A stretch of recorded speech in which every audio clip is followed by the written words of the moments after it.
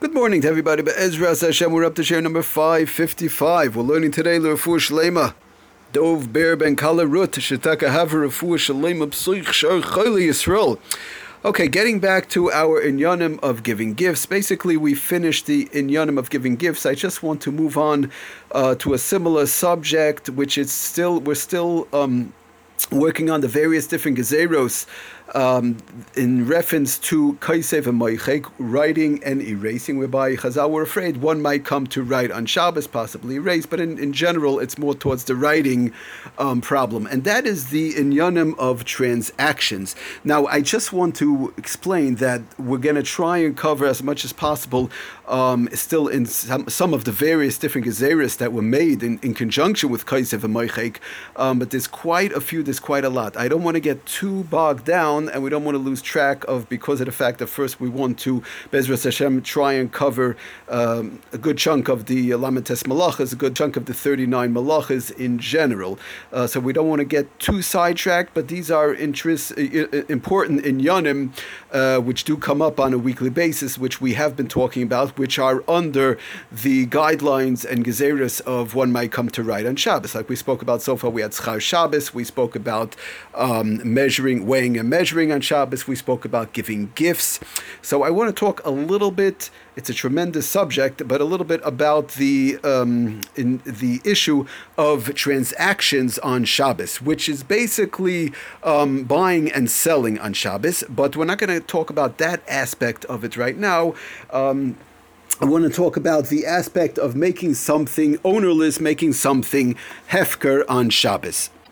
So it brings down the Sefer Shabbos home. According to many poskim, it is taka asur to declare something hefker, which is basically ownerless on Shabbos. To make something ownerless on Shabbos, officially declare something hefker on Shabbos, should not be done, since the formal relinquishment of ownership is tantamount to a transfer of ownership. Again, like we mentioned, in gifts, one is transferring ownership from one party to another, and that is very similar to buying and selling, mekach or memker, and in which case it boils down to Chazal were afraid one might come to write on Shabbos. So the same thing goes by making something hefker ownerless. It's transferring ownership, even though it's hefker, it's ownerless. You're not really giving it over to anybody else.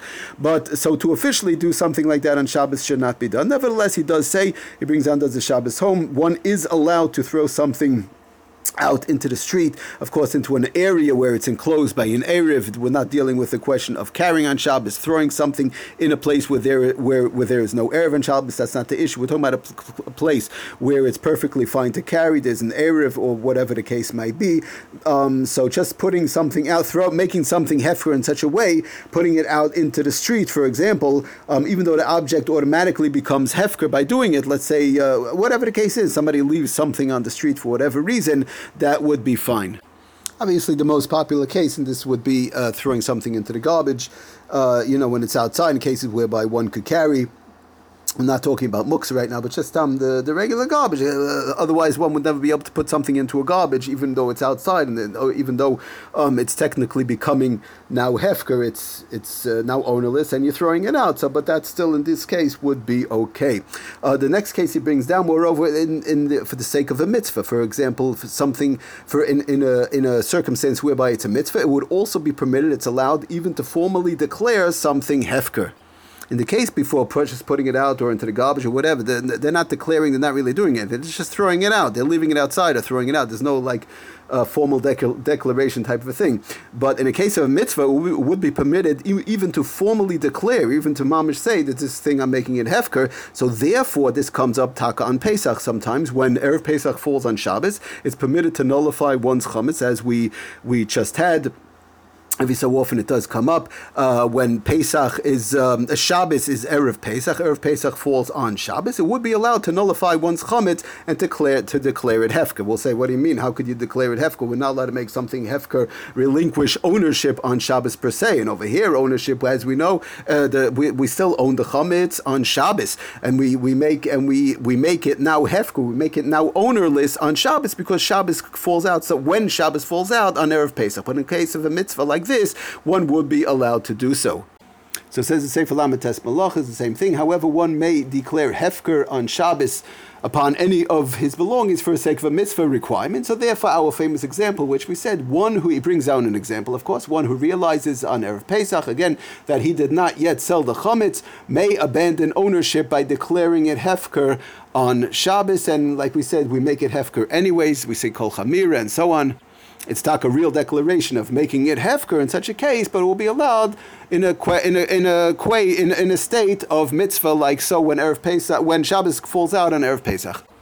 Okay, so another type of transaction on Shabbos which is not allowed.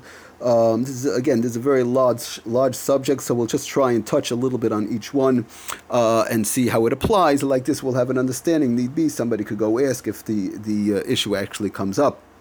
At least we'll be aware. A lot of people are not aware of many of these inyanim because there's quite a few of them under the gezeres of kaisev one might come to right. So we spoke about hefker, transferring ownership. Another type of transaction would be to pay back somebody, not as far as money, but let's say somebody, obviously money would not, there's no dealing of money on Shabbos, but just simple, somebody borrowed from their neighbor on a Tuesday, for example, 10 eggs. Whatever, and now they want to give them back the 10 eggs, and there's an Erev, they could carry, everything is fine and dandy.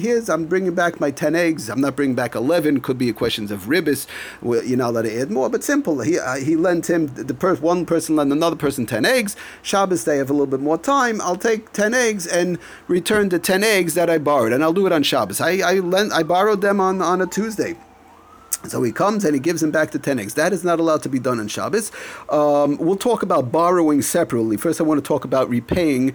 It's a little bit of a shorter subject. So real quickly, so it's brought down like that, Lamaisa, in the Shulchan Aruch and Siman Shin Zayin, in the Ramah, actually, in the Ramah in Siman Shin Zayin Sif.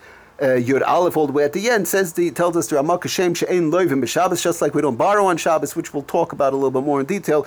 But kach ein poirim b'Shabbos, we also don't pay back on Shabbos. Again, we're not talking about money. So brings down the Sefer Shabbos home, just as the Chazal forbade long-term borrowing on Shabbos, so they forbade repaying something that had been borrowed for a long term. Again, like we said, just an example. I have 10 eggs, I have time, there's an Erev I could carry, let me go return it. But that returning itself is not allowed. The prohibition was motivated by the concern that the lender might erase his written record on the loan. Good. He lent him 10 eggs. I wrote it down on Tuesday. The person owes me 10 eggs. And that's it. Now they come and pay me back the 10 eggs. The Chazal were afraid one might come to erase, one might come to erase, the chayiv of 10 eggs, and we mentioned when we learned the halachas of erasing that would be a derisive, just erasing something that somebody owes. Let's say somebody pays back somebody $10, for example, just erasing that on Shabbos would be a derisa. It's a positive effect of mochek erasing. That would be a derisa of mochek. So therefore Chazal said don't repay the 10 eggs or whatever it might be, even though it's not money. We're afraid he might come to erase and wipe out the fact that the person owes him that item. But he goes weiter, explaining from the Mishabura actually, but just to read in the English, it's a little bit easier. In the Sefer Shabbos home, it would be allowed, however, for a borrower to return an item that he borrowed, that the person borrowed for a long term, for example, these 10 eggs, on a couple of conditions. Number one, the lender needs it for Shabbos use. In other words, the person who lent it to them, they need it for Shabbos. I need those 10 eggs for Shabbos. That's number one. And number two, that the borrower does not say, the one who borrowed it, when they bring it back, they shouldn't say, I'm repaying the loan. Here's the 10 eggs you lent me. I'm now repaying you the 10 eggs. You can't say I'm paying you back the 10 eggs. That lashon, that way of saying it is not supposed to be done on Shabbos. But he has to say, I am returning your item to you. I'm returning the item to you, and he gives him back the 10 eggs. So that's where he explains again, b'shem the Mishabura over there, in Shin Zayin. Which again, we're just reading it from the Sefer Shabbos home. It makes it easier. In the English section, we could all understand it a little bit better. So Lamaisi says, does the Sefer Shabbos home, explaining it to us a little bit better. In a case where the lender needs the item for Shabbos, I lent the guy, again, it's just an example, but I lent the person 10 eggs, I need it for Shabbos. So then Chazal relied upon the usage of the phrase, I am returning.